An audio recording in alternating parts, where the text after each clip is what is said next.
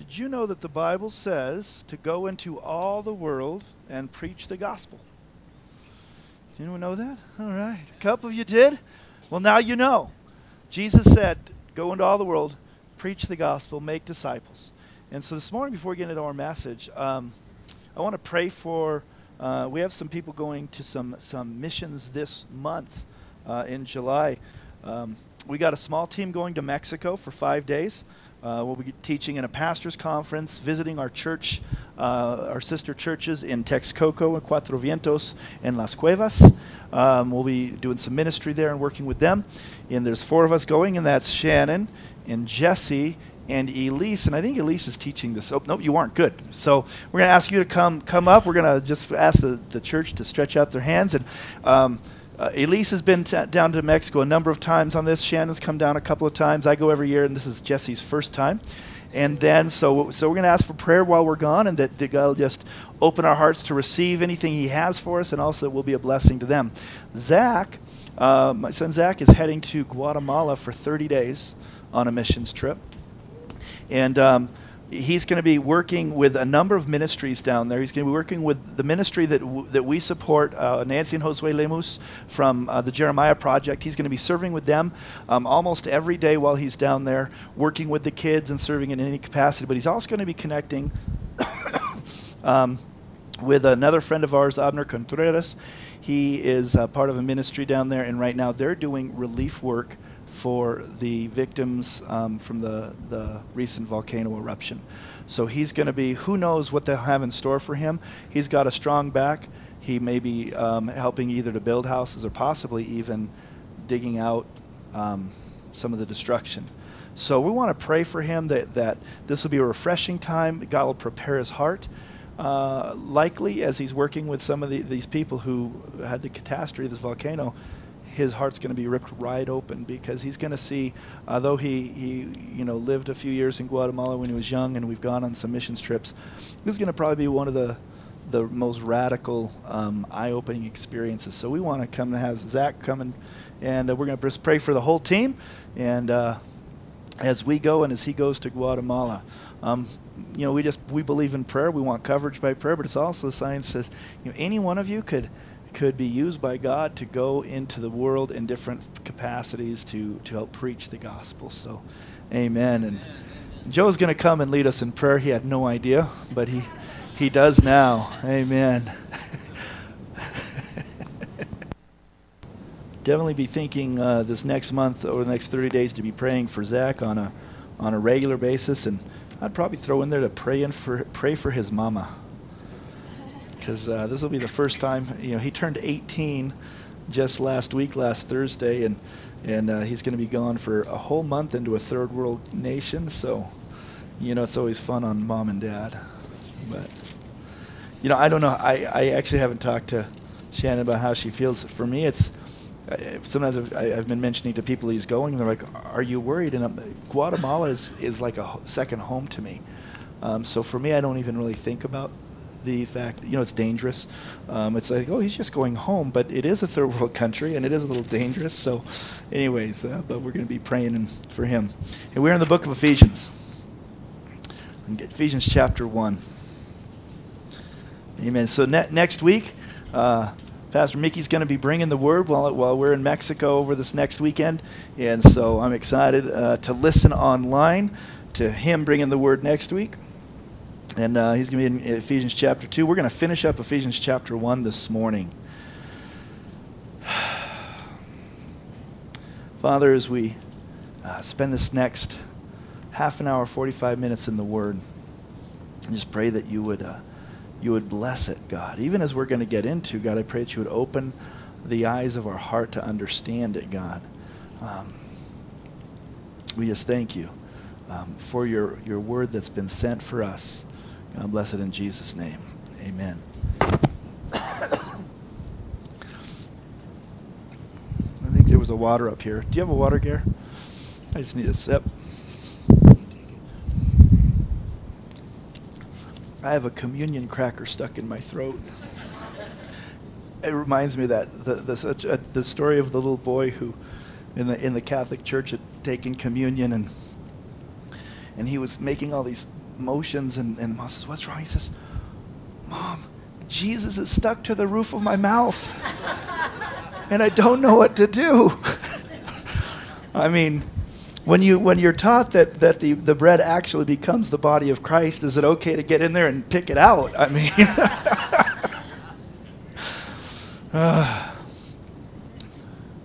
it's just a cracker.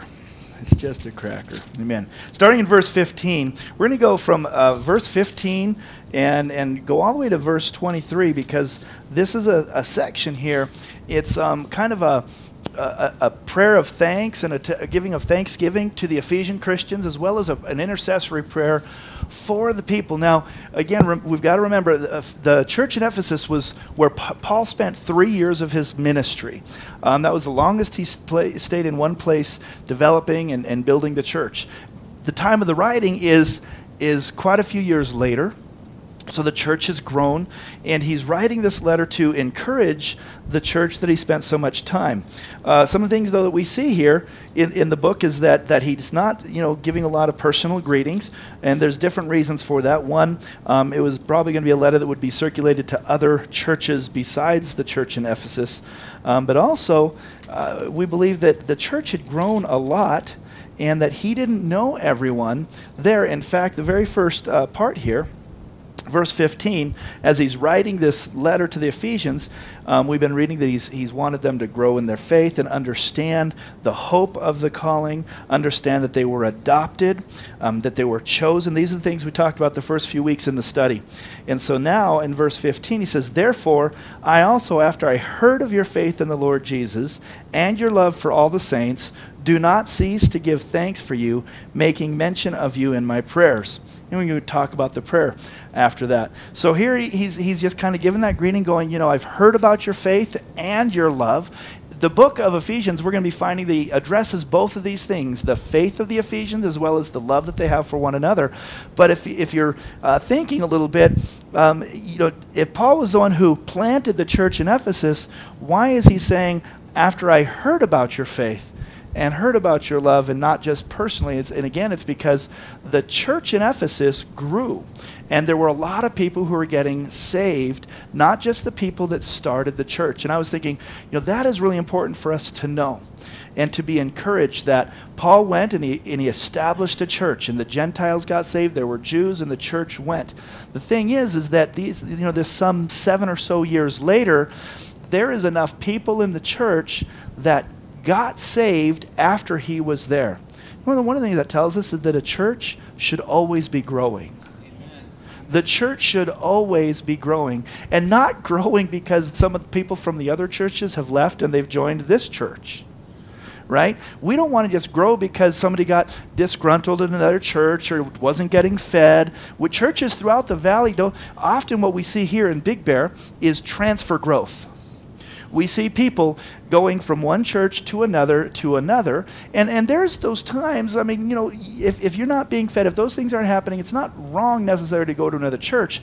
But have we seen in this valley, in the church in Big Bear, have we seen salvations? Have we seen people coming to faith, or is it mostly growth from people moving up the mountain who were already Christians and going from one church to the next? Sadly, we're not seeing many salvations in this valley. We're not seeing the gospel preached.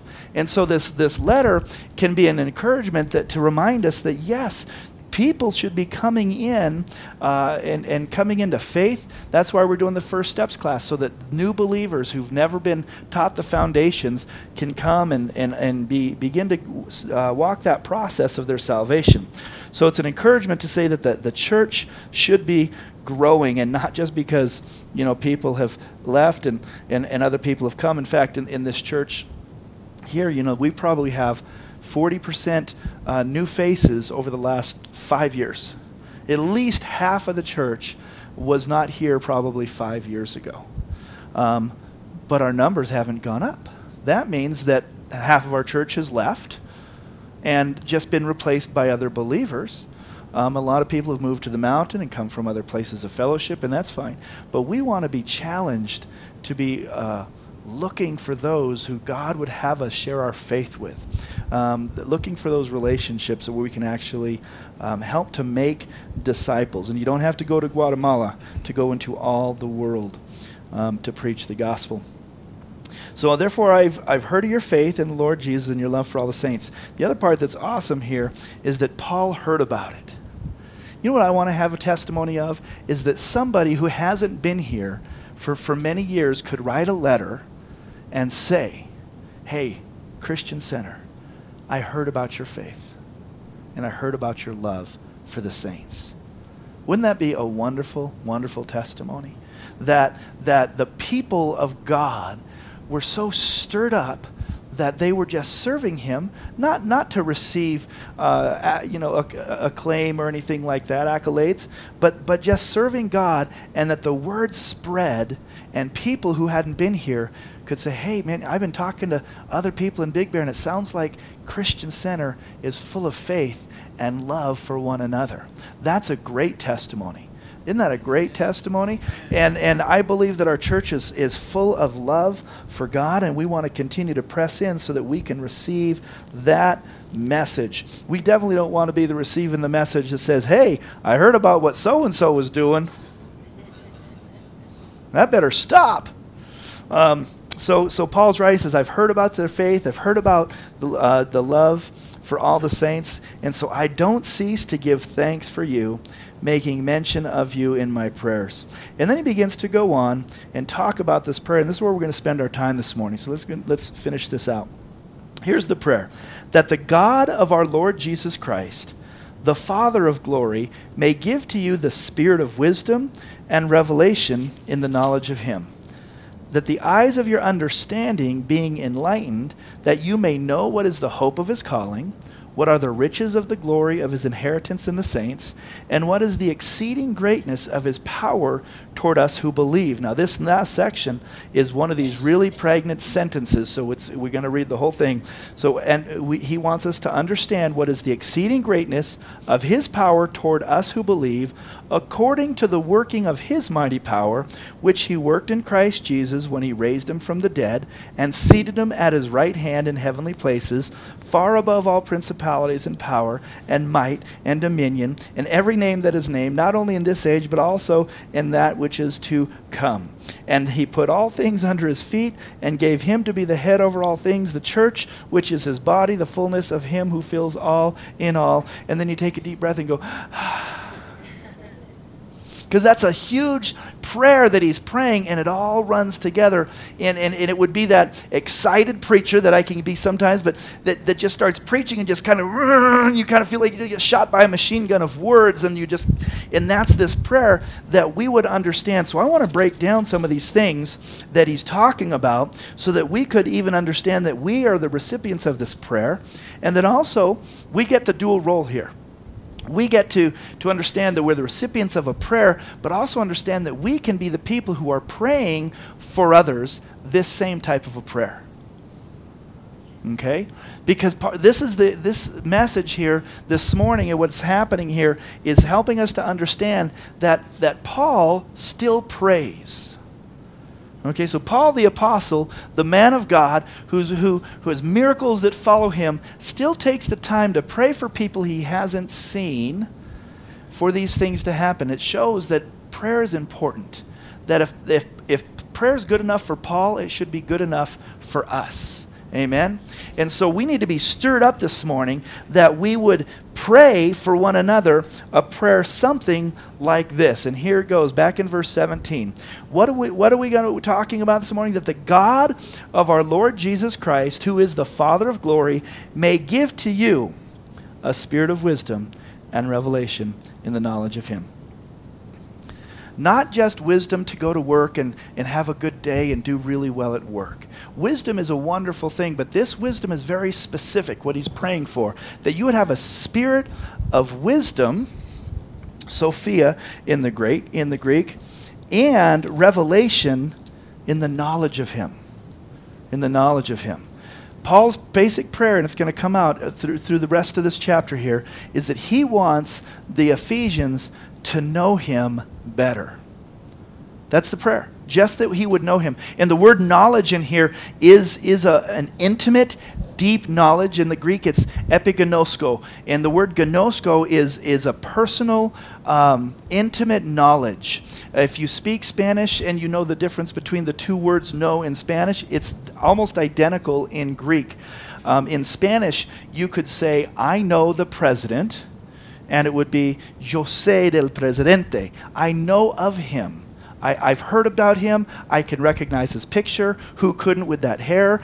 I know him. I know what he does, but I don't know him. I've never met him. I certainly don't know him intimately. I don't know the kinds of food he likes. That's a different word in Spanish, and that's yo conozco el presidente. That's the same thing in the Greek is gnosko. It's actually almost the same exact word, pronunciation and all.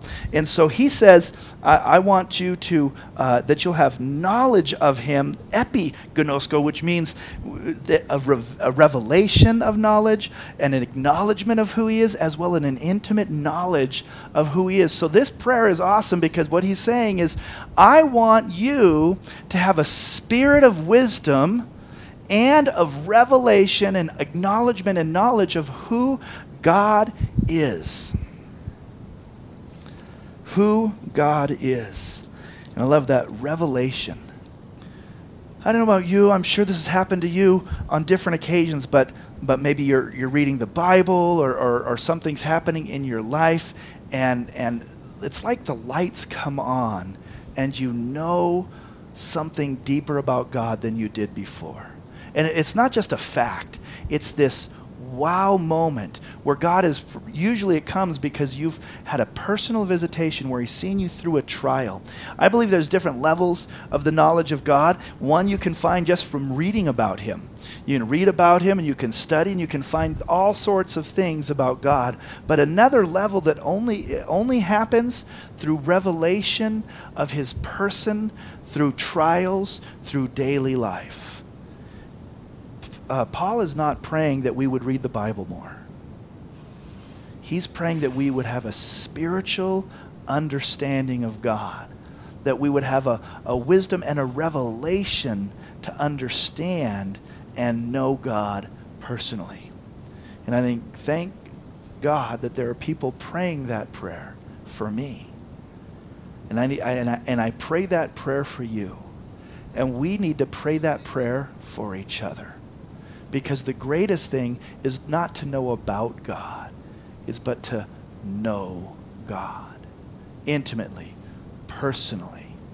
That kind of knowledge that only happens from spending time and intimate time and going through difficulties. When I do premarital counseling with people, I actually, one of my prayers is that during the time of courtship, of dating, if you will, before a couple gets married, that they'll go through a crisis together. Isn't that a great prayer? I'm like, God, I pray that this couple will have a crisis. And here's why.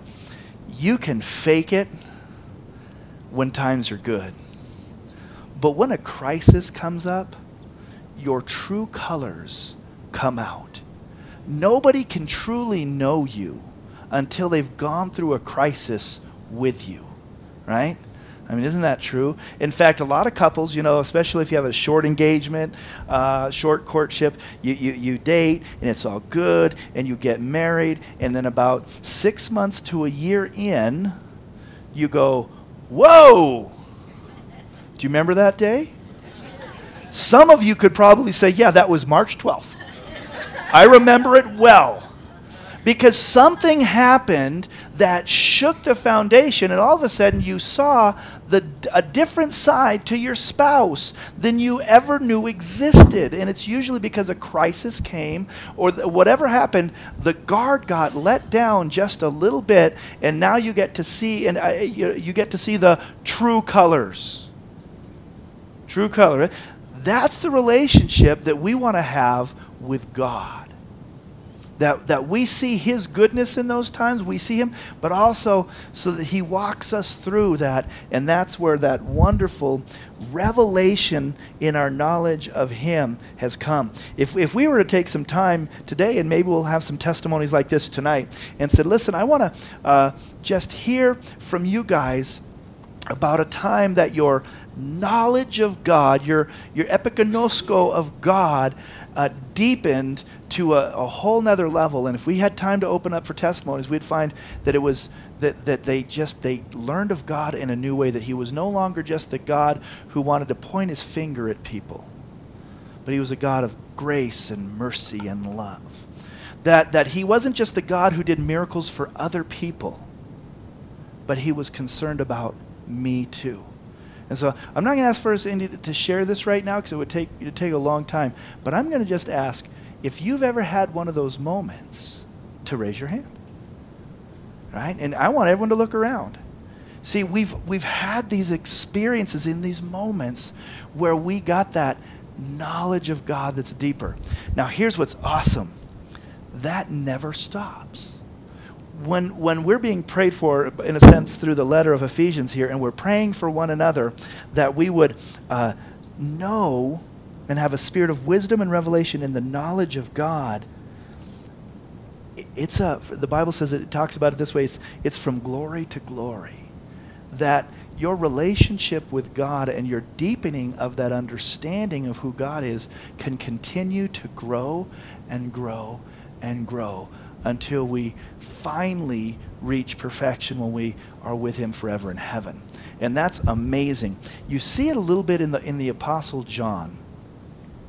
Because by the time John is exiled on the island of Patmos, he's the one who wrote Revelations and the books of 1st and 2nd, 3rd John. By the time he's writing these things, he's old. He's the only apostle who wasn't martyred for his faith. He was exiled and died of an old age. And as he writes the book of 1st, 2nd, and 3rd John, everything has been boiled down to his life to one simple word: love. Love. You ever just meet with someone who's lived life, and they can just put all of life's experiences, and it becomes really simple of a philosophy, not a whole bunch of stories and words and examples. Everything gets distilled down, and that's what happened with the Apostle John. Love.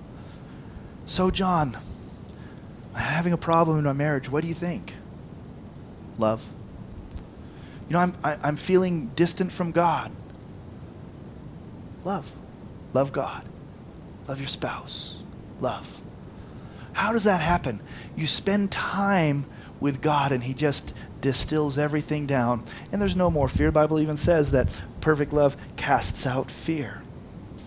That's what I want to be. Now he goes on in verse 18, and he prays this awesome part of the prayer here, that the eyes of your understanding being enlightened, that you may know what is the hope of his calling, the riches of his glory and inheritance, and the exceeding greatness of his power. But I want to focus on 18 for a second here. The eyes of your understanding being enlightened. There's a lot of versions because of the way it's written in Greek, but it basically, and yours might say this, that the eyes of your heart would be opened. That the eyes of your heart would be open. It's such a big theme that we sing this song, "Open the Eyes of My Heart." It's the only place in the Bible that talks about the eyes of our heart in this way. That the eyes of your heart would be open, that the light would come in and give you that understanding in your heart. So what is that talking about? It's talking about that we have two sets of eyes. We have the eyes that we see physically with, but then we have the eyes of our soul, the eyes of our experience. The heart is who we are, what makes us up. It's our mind, will, and emotions. It's our soul, if you will. And he says that your soul would have eyes, and that they would be enlightened, so that we may, again, know. So he's saying almost the same thing. He's going to get real specific. The problem is often the eyes of our heart are closed. The eyes of a lot of our hearts are closed, and we don't see the goodness of God. We don't see his miracles. We need to have our eyes open. We see this, I think, a lot with people that we're praying for, our children who maybe are wandering from the faith. We need to pray that prayer, God, open the eyes of their heart, because all the yelling, all the discipline, all the teaching, all the sermons hasn't done it. Why is it that when there's people who've listened to the things of God and they've been in the house of God, continue to live in sin? And they just keep making these mistakes. I believe it's because the eyes of their heart aren't opened. The eyes of their heart and understanding needs to be open, and it's a supernatural thing that has to happen. It doesn't come from coming on Sunday and listening to preaching.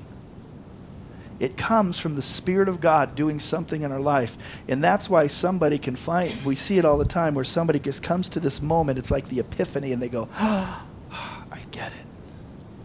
Because their heart is beginning to be opened. But when the eyes of the heart is closed, we see the same, what we see often is somebody who keeps making the same mistakes over and over. They're Christians, they might even love God, they've been saved, but they keep falling in the ditch. You ever know a Christian like that? Has that been your life at times where you go, I don't know what keeps happening. I keep finding myself, my faith, in the ditch. Well, all the Bible studies aren't going to get you out of the ditch. But the eyes of our heart, that spiritual moment, needs to happen. So why? So that we may know, and here's a couple of things that he's praying for us to know. And these things, as our eyes of our heart begin to get open, as we begin to know God in that deeper way, again, we want to know him intimately, not just about him, but we want to know him through experience and living life with him. That will, and here's what he's praying, that we'll understand, that the eyes of our understanding be enlightened, so that we may know what is, the first one, the hope of his calling. The hope of his calling. That's something all believers, we all need to know. What is God's hope for us? The Bible says that hope deferred makes a heart sick. Hope deferred makes that. What does that mean? That means when you're really hoping for something, you don't get it, it makes you feel bad. Have you ever done one of those lotteries or one of those, Publishers Clearinghouse or the Dream Home or something?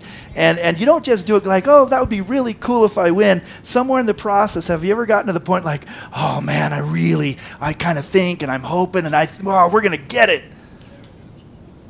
And then your number doesn't get pulled? Or there's a difference between going, wouldn't that be cool? Compared to, yeah, it's like almost this need and this hope and you don't get it and it's like, oh. We have a hope that is sure in Christ. And if we could understand that hope, it would keep us out of the ditch. It would help to keep us as we go down, because we'd be knowing. See, the Bible's word for hope is not as flippant as our word for hope. It's actually again, very similar to the Spanish word for hope. It's a hope with assurance. It's almost a waiting type of hope. You're like, no, I don't see it yet, but it's coming. It's coming. And if our eyes of our heart could be open to see the coming of Christ. And what is our hope? Our hope is that this life is not all there is. That's our hope. The Bible says that if this world is all that we have to hope for, we're to be pitied above all people. But we don't hope just in what this world has to offer. In fact, we want our eyes to understand that Jesus and Christianity isn't at the periphery of our vision. It's not over here. It's the center of our vision, and the world is at our periphery. Where many people look at the world as their focus and they keep Jesus off to the side. But as our eyes, spiritual eyes, get open, we keep him as the focus. And one of the hope is that we will someday be with him forever. Another thing that we need to have our eyes open to see is what are the riches of the glory of inheritance in the saints. And if you've been with us through the beginning of the study, we spent almost a whole sermon talking about the riches and the inheritance that's in Christ Jesus. I get amazed at sometimes my lack of faith. And I get amazed at the hardships I have when I look back and say, why was I struggling in that moment? Often it's because my spiritual eyes got closed to the hope of his calling and to the riches of God's love and his inheritance. Because when those things are in focus, it's so much easier to keep focused on him. We don't get off track. What are the riches of his glory, inheritance in the saints? And it's that there's so much involved in that, and I encourage you just to go back and read Ephesians again, because it goes and talks about the things that we have in Christ. The whole book of Ephesians, these themes are going to keep coming back throughout the rest of the time of our inheritance with the saints. The riches of his glory. And the third part of what he wants us to understand is what is, and here's that pregnant part of the sentence, the paragraph, the exceeding greatness of his power toward us who believe. We'll start with that. What is the exceeding greatness of his power toward us who believe? In the Greek, there's a lot of words for power. And in this section, he uses all of them. He uses all of them to help us understand. There's the word dunamis, which we know that, right? What dunamis comes from the word where we get the word dynamite from. It's power, it's explosive power, it's awesome, it's outward, and it's just like dynamite. Another word is energeon, where we get the word energy. It's another word for power. Another one is kratos, which is more of authority and specifically like dominion. So you have the power. When you have a dominion over something, it means you have the rule. And it uses the word kratos. And then it uses the word exousia, which is authority. And he uses all four of these words over and over again in this next section in different ways. And he wants us to know what is the exceeding greatness, and I love the word greatness here. It's a megathon. Mega. His mega dynamite power toward us who believe. I need to know that. I need to know with all of my heart the power of God, the mega power of God in my life. Who's ever heard about somebody getting healed? I have. We hear it all the time. That's powerful. You get testimonies of people you know and trust of powerful healings, and that don't affect us. You know why it doesn't affect us? Because the eyes of our heart are closed to it. That we're not understanding the power of God. I want to experience and understand the mega power toward me who believe. And then it goes on and expresses what kind of power he has according to the working of his mighty power. What was his mighty power? Which he worked in Christ Jesus when he raised him from the dead and seated him at his right hand in the heavenly places. Okay. Lazarus rose from the dead, right? Old Testament. Elisha raises people from the dead. Jairus' daughter. We have all these people who died and were raised to life again. And I go, that's power. That's power. I've never seen somebody raised from the dead, but I've got friends in Guatemala who were doing ministry at a little village outside of Panajachel.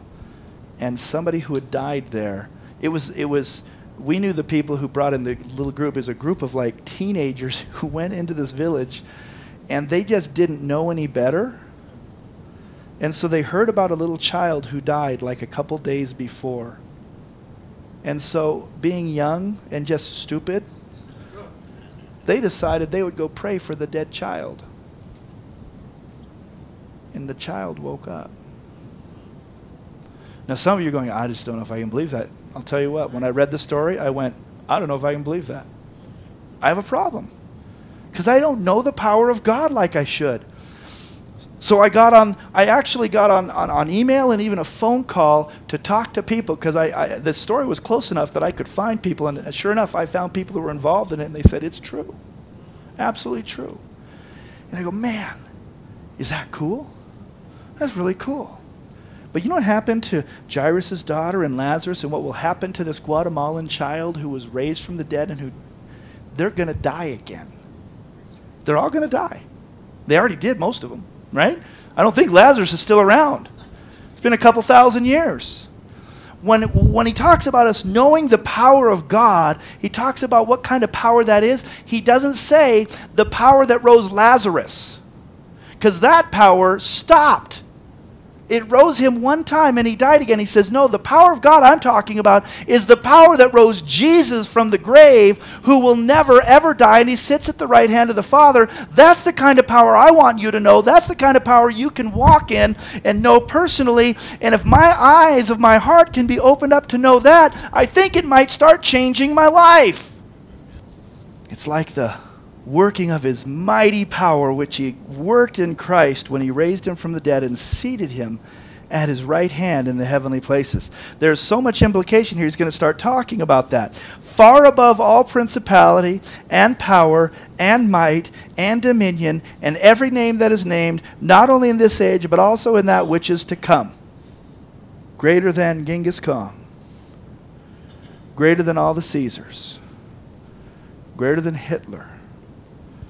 Greater than Napoleon. Who are some of greater than Alexander the Great?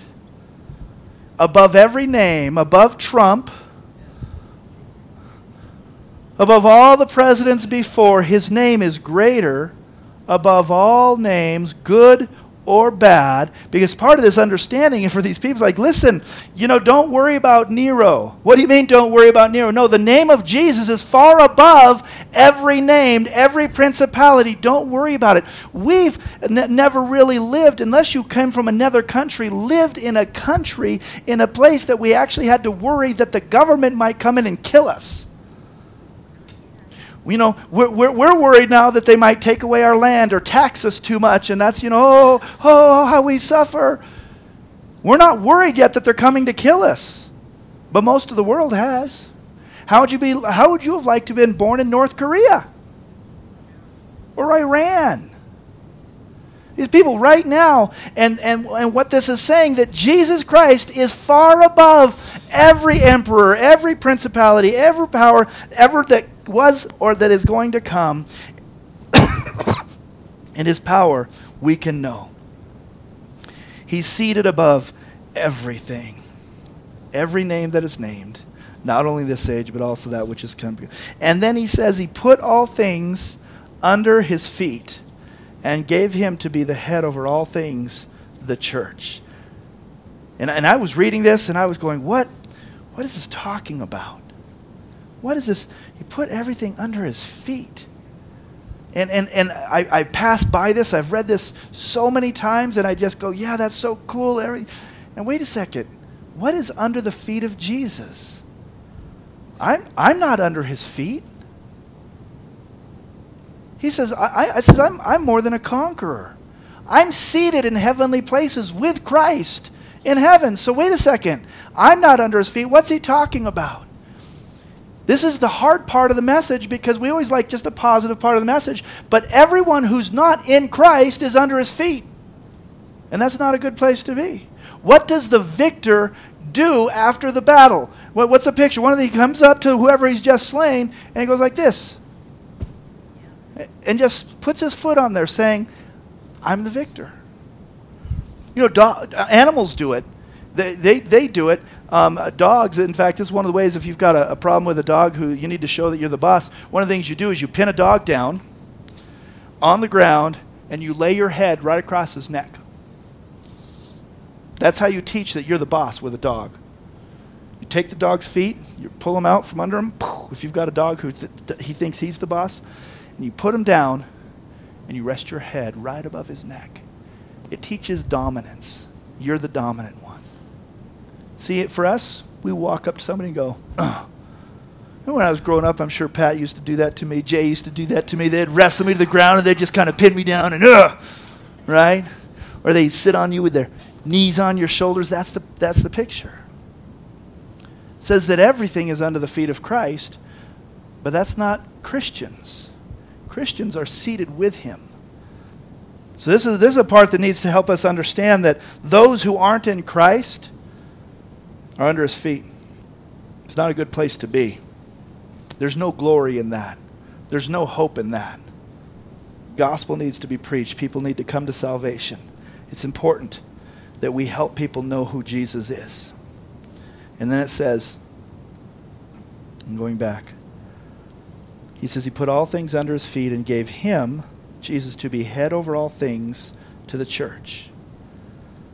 We've heard this. We're going to hear it again later on in Ephesians. Christ is the head. And the church is his body. Okay, well, my head does the thinking. My body carries out its actions. Right? Christ is our head. If we're the body, we need to be carrying out the actions of the head. He wants us to be his body, his hands, his feet, everything. And then I love this last section here. He gave Jesus to be the head over all things to the church, which is his body, the fullness of him who fills all in all. The church is supposed to be the fullness of Christ. The church is supposed to be the fullness of Christ. I'm challenged by that this morning. As part of the body of Christ, as part of the church, am I the fullness of Christ? Does my life represent the fullness of Christ? So I'm going to just change it around. Does your life represent the fullness of Christ? Because that's what he wants us to be. That's who he's chosen us to be. And all the power of God has been given to us. And we can know the power of God.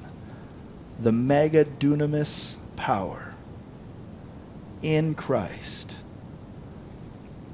And we are supposed to be his body, carrying out the actions of the head and being an example of the fullness of Christ. And that's Paul's prayer for you and me today. And that's my prayer for you. And I hope that's your prayer for one another and for me.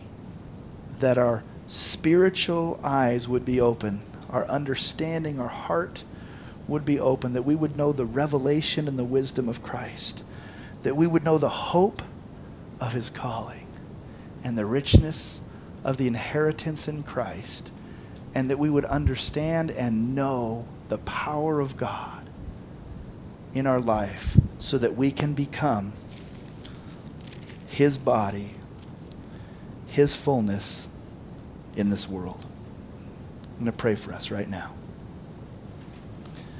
God, I thank you for Paul's prayer for the Ephesians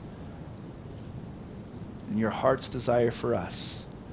And my prayer for us is that we would know you. Know you in a deeper way. Not just know about you, but have an intimate understanding of your love and your grace and your mercy.